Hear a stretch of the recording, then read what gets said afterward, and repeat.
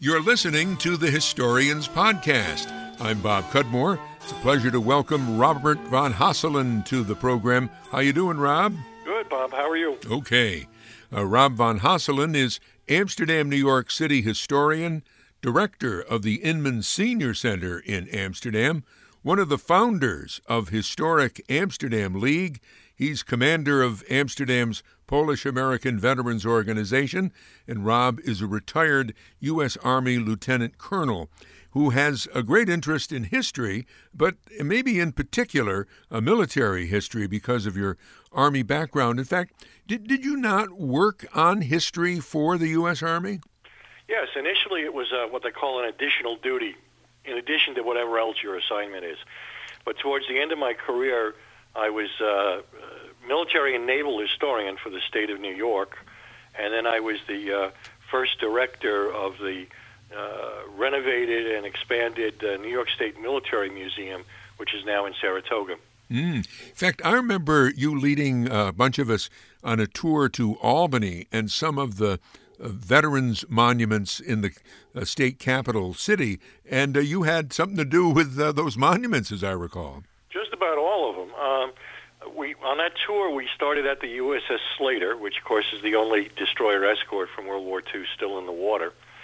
And I was involved in getting it to Albany. I was working with a strategic planning group, and we were working on, actually, of all things, trying to educate former Soviet officers to become Russian officers and invest in having a more democratic army.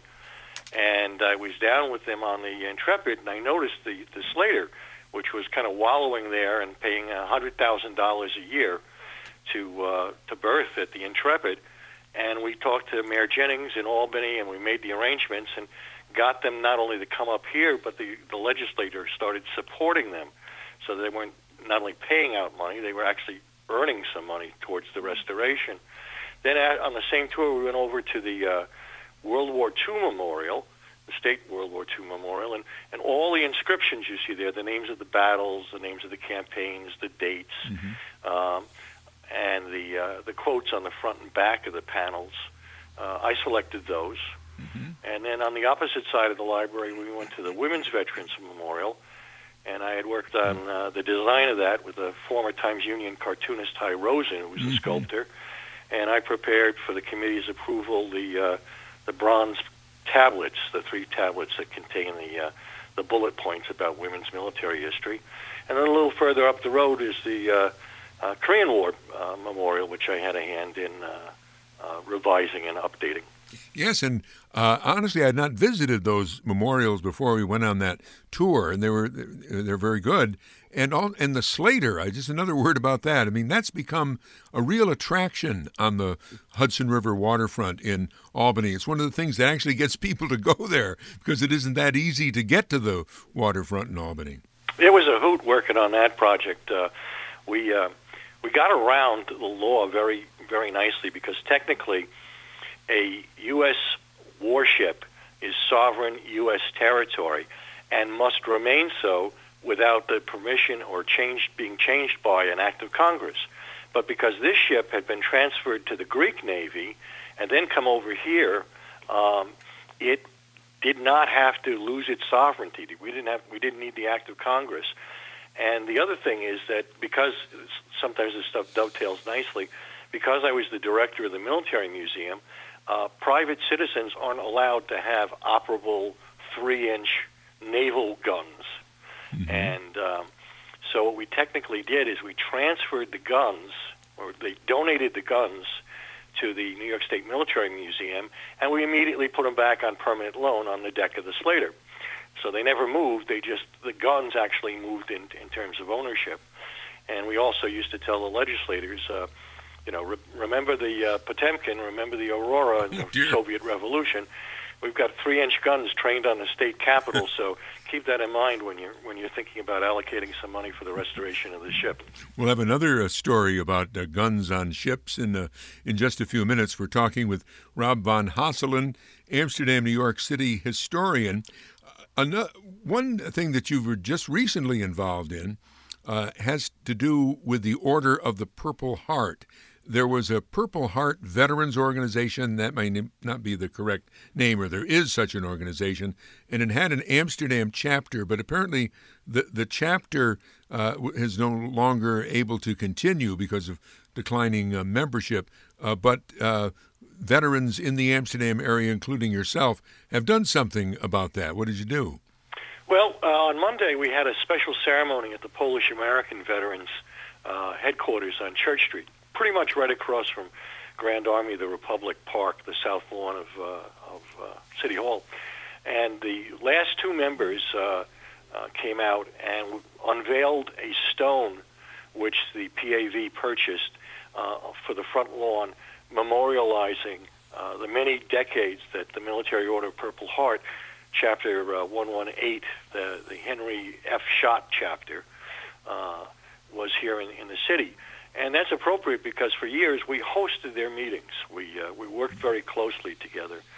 And the organization actually goes back to pretty much the time of the refounding of the Purple Heart Medal in 1932, and was very, very active in the city in charities and veterans affairs, in the parades, ceremonies. And it's a very interesting story in and by itself, how the Purple Heart came about. Now, it's changed over the years. But I think the guys were really touched to know that now that people going up Church Street are going to be able to see this stone and know that there was that presence here in the city. Well, can you tell us about the Purple Heart? How did it change, and how does the Army, or I'm sorry, the military, I suppose, award the Purple Heart?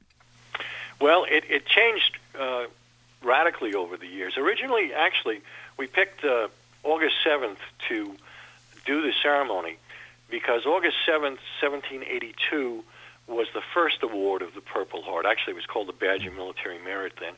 And General Washington wanted to reward meritorious enlisted men, but Congress prevented him from commissioning them or promoting them without any, just on the basis of heroism or meritorious service. So he created this little purple heart-shaped badge that was worn on the lower sleeve, and it didn't do much except convey a great sense of respect. One practical aspect is that normally in those days, officers were always allowed to pass through a sentry or post without being challenged.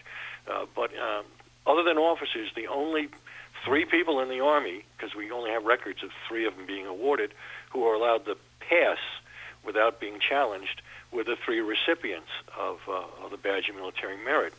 And in World War I, General Blackjack Pershing wanted to bring it back, but there were delays, and Congress finally approved it. And the next time it was awarded was on Washington's birthday in 1932. And in those days, it could be given for merit, heroism, or being wounded or killed in action. And at first, it was just for the Army and the Air Corps, and then they expanded it to the Navy, and then they allowed civilians who were working with the military, then they revoked that, and then they allowed it to be awarded posthumously to next of kin, and it changed. But pretty much after 1943, it's restricted to military service members who are wounded, killed in the line of duty, or died later of wounds. This may be completely off the mark, but it seems to me I used to hear that you had to be wounded 3 times, or is that nothing? I mean, that's not true. No, you might be thinking of one of my favorite Bill Malden cartoons is a real beat-up GI in Italy. And he's saying to the medic who's handing him the Purple Heart in the case, he says, "Nah, I already got 3. Just give me some aspirin." Right. But no, you can be wounded. It's very complicated. Most people don't realize the military takes this very seriously. You can be wounded. The first wound it counts, and each subsequent wound counts as an additional award.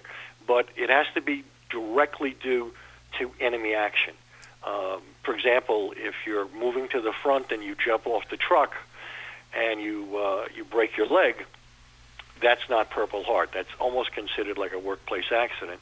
However, if your truck comes under fire and you've got to get out in a hurry and you break your leg, that's due to enemy action. So that could be considered for the Purple Heart.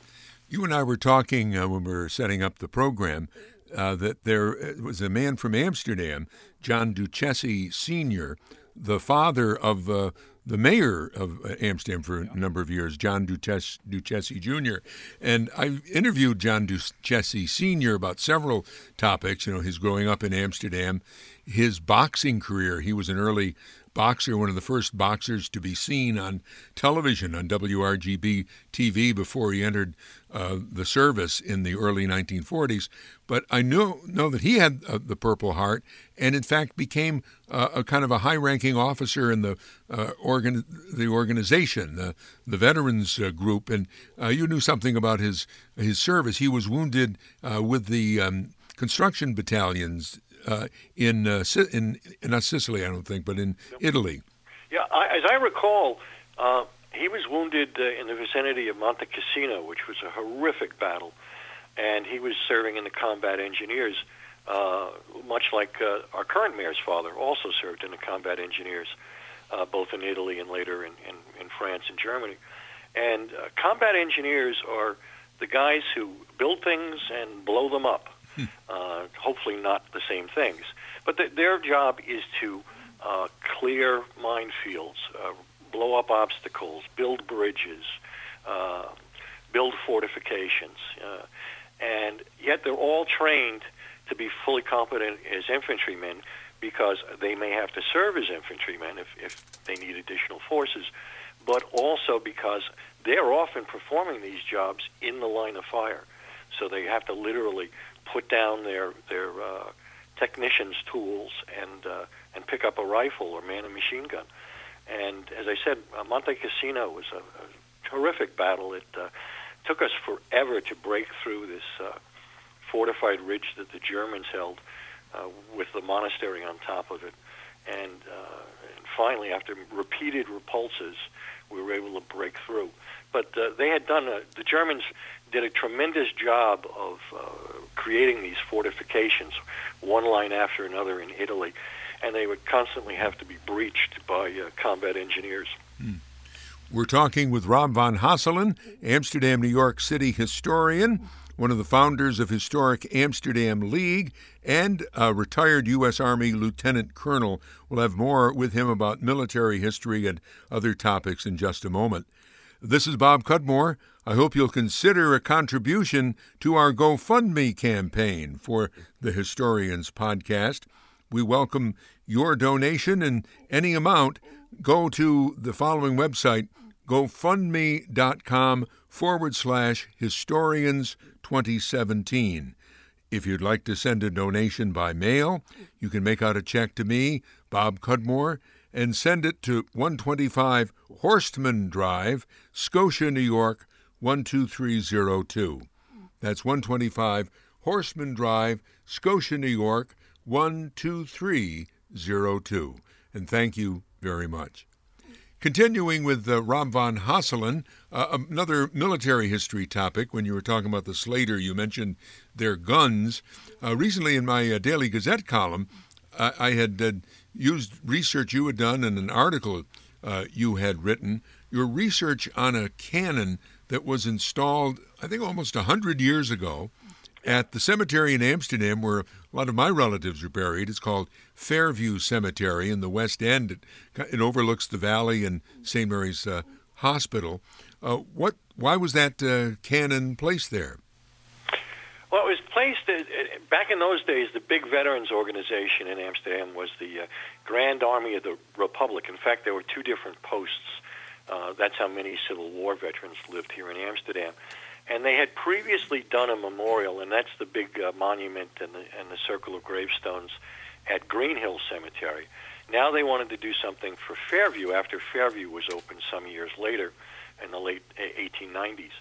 And so they used their contacts and probably the good offices of Judge John Maxwell, who was GAR state commander, who had been in the Navy in the Civil War, to secure a naval cannon out of Washington Navy Yard and from the Civil War to be emplaced up there. And then to raise money, the pastor of Emmanuel Presbyterian Church on Guy Park Avenue gave a series of talks about his world travels and to raise money. And they were able to have the cannon move in place. And just recently, Freddie Van der Bogart, who's of another veteran organization, the 40 and 8, as well as the American Legion and the PAV and so on, and the Purple Heart Society, Order of the Purple Heart. Freddie did a complete rehab to my specifications so that the cannon is now back to its original appearance, and the cannonballs are correctly painted in red, which was the color coding they used for that kind of shell in those days. But excuse me. So it was a memorial, and it was just a fascinating. I used to have a professor that taught me that history is like detective work, except all the witnesses are dead. And I got started on this because one of my people. This is how things crosswalk all the time.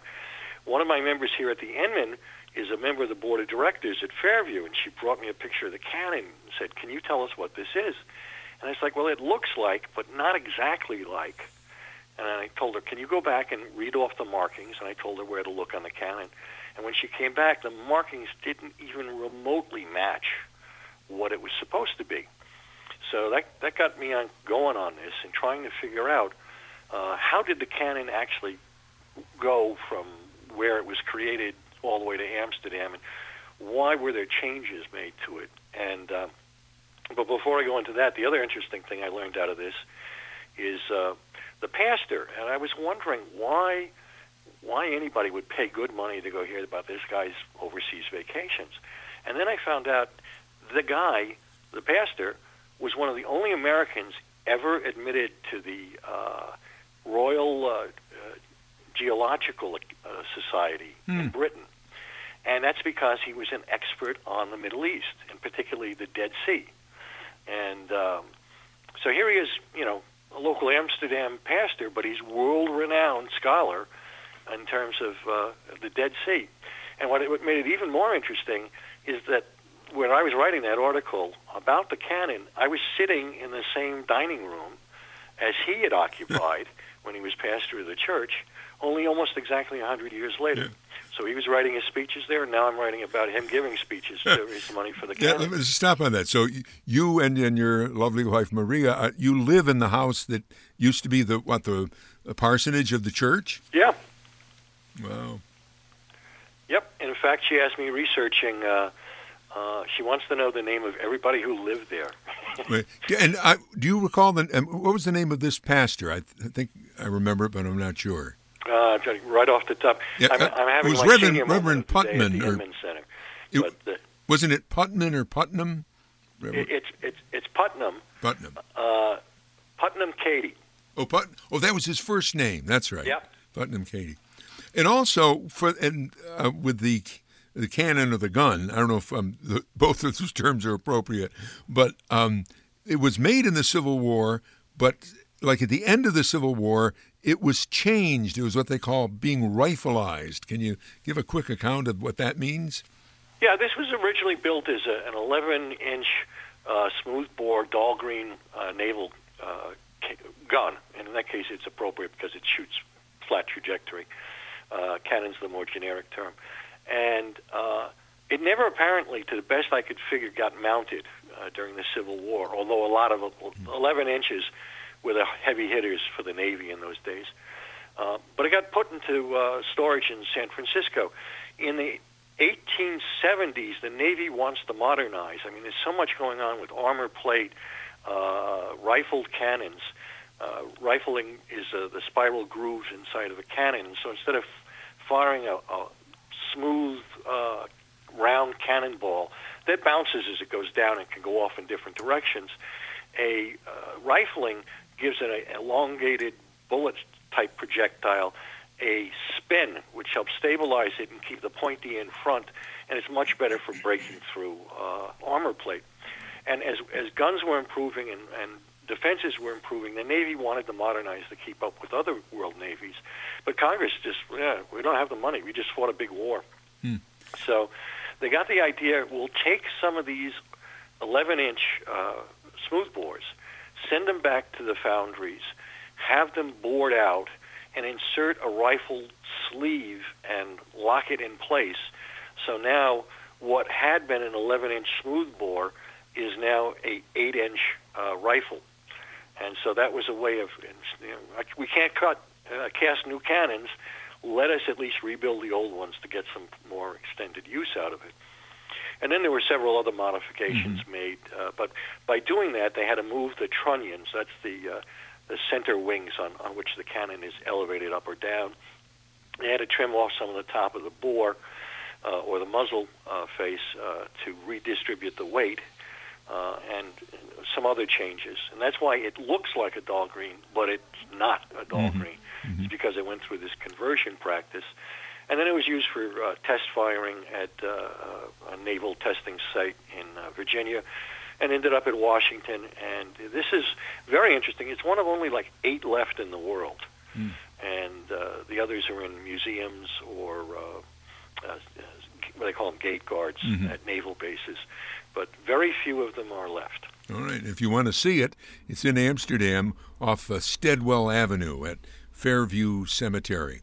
Last topic, we have a few minutes left, but I wanted to talk with you about an industrial history effort that's ongoing right now involving one of the powerhouses that powered Amsterdam's carpet industry. It's located on the creek that was instrumental in powering early mills in Amsterdam, the North Chuctanunda Creek. Can you tell us what's going on with that? Yeah, it's part and parcel of something the city's working on to create a trail along the Chuctanunda. And one of the destinations we'd like to have people be able to walk into the powerhouse and take a look at it and notice its architecture and read something about, its significance and its uses. And we got a grant from the Preservation League of State of New York to do that. And I had prepared a paper in justification, which the city then used to go get the grant. And the powerhouse is fascinating. At first, I again, digging around trying to find out what's true and isn't. It was built, it actually looks like one building, but it's two. And the first one was built in 1914, and then it was expanded in 1925. And in that site, right around there, you can see the whole transition of industrial power. You go from hydro-mechanical power, the early water wheels, to coal-fired steam and then electrical generation. And the fascinating thing is you can still see part of the bridge where all the tubes, conduits, and pipes used to run out from the plant and bury themselves in the hillside over there and go on for another half a mile to power all the sites up at what they call the North Campus of the Mahaska or Mohawk carpet mills. And then, in addition, there were transmission lines that led down to the power plant at the South Campus, the old Shuttleworth factories, after they merged. So you could pass the power back and forth. You didn't have to buy it.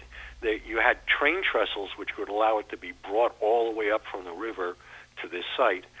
And it not only powered, literally, the expansion of Mohawk carpets into one of the biggest manufacturers in the world, it powered it in the sense of the cost savings, the efficiencies, the ability to transfer energy rapidly, helped create a higher level of profit, which meant more employees, more mills working, more hands at making more product.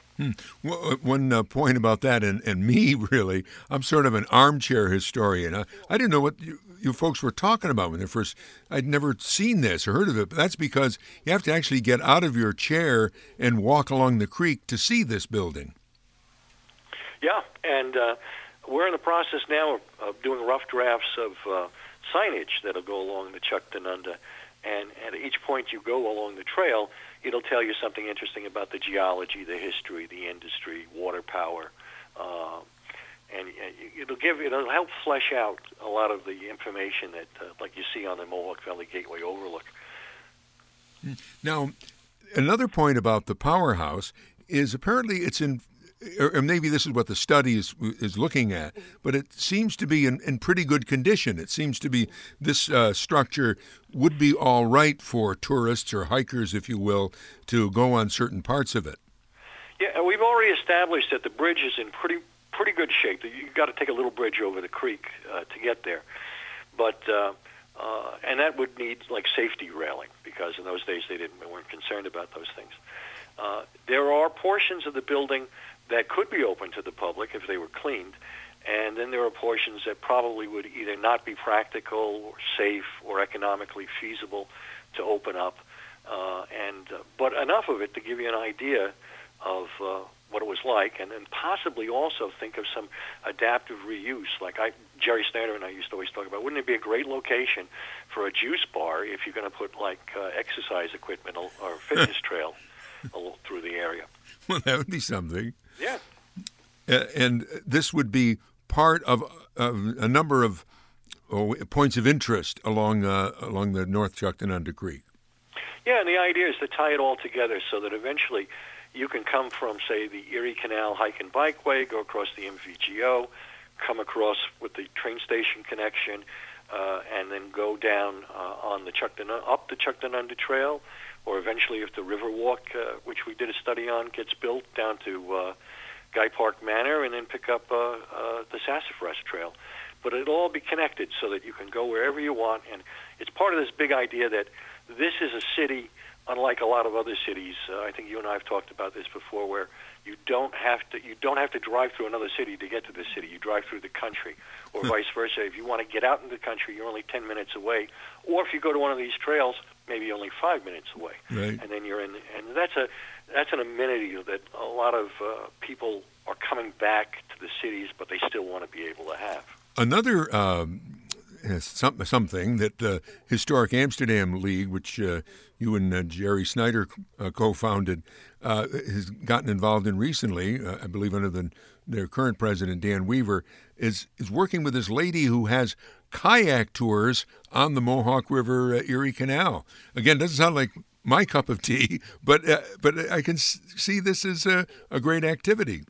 Yeah, people have been responding to it. In fact, I was doing, at the same time she was on the water, I was doing the walking tour, guided tour on the MVGO itself, and we're like, waving back and forth to each other, people on the bottom on the kayaks and people walking across looking at the signage on the MVGO. It was a really great day. I mean, a lot of people out there looking at all this Amsterdam history. Mm. And certainly being on the river itself, I mean, have you done it yourself? I mean, I would understand, or my idea would be that it's a completely different perspective.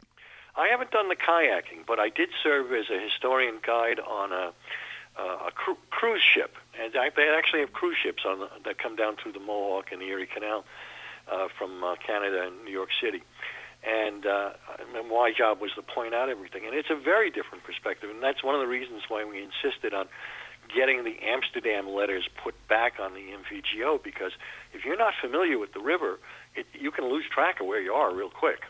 That is a good point. I remember when the bridge came, and it was I've enjoyed it from the beginning, but it was just sort of did my heart good to see that big Amsterdam written on the bridge. We wanted people to know where they were so that they could come back and see it. Well, Rob von Hasseln, I thank you very much for joining us. Rob is Amsterdam, New York City historian, director of the Inman Senior Center there, a commander of that city's Polish-American Veterans Organization, a retired U.S. Army lieutenant colonel, and one of the founders of Historic Amsterdam League. You've been listening to the Historians Podcast. I'm Bob Cudmore.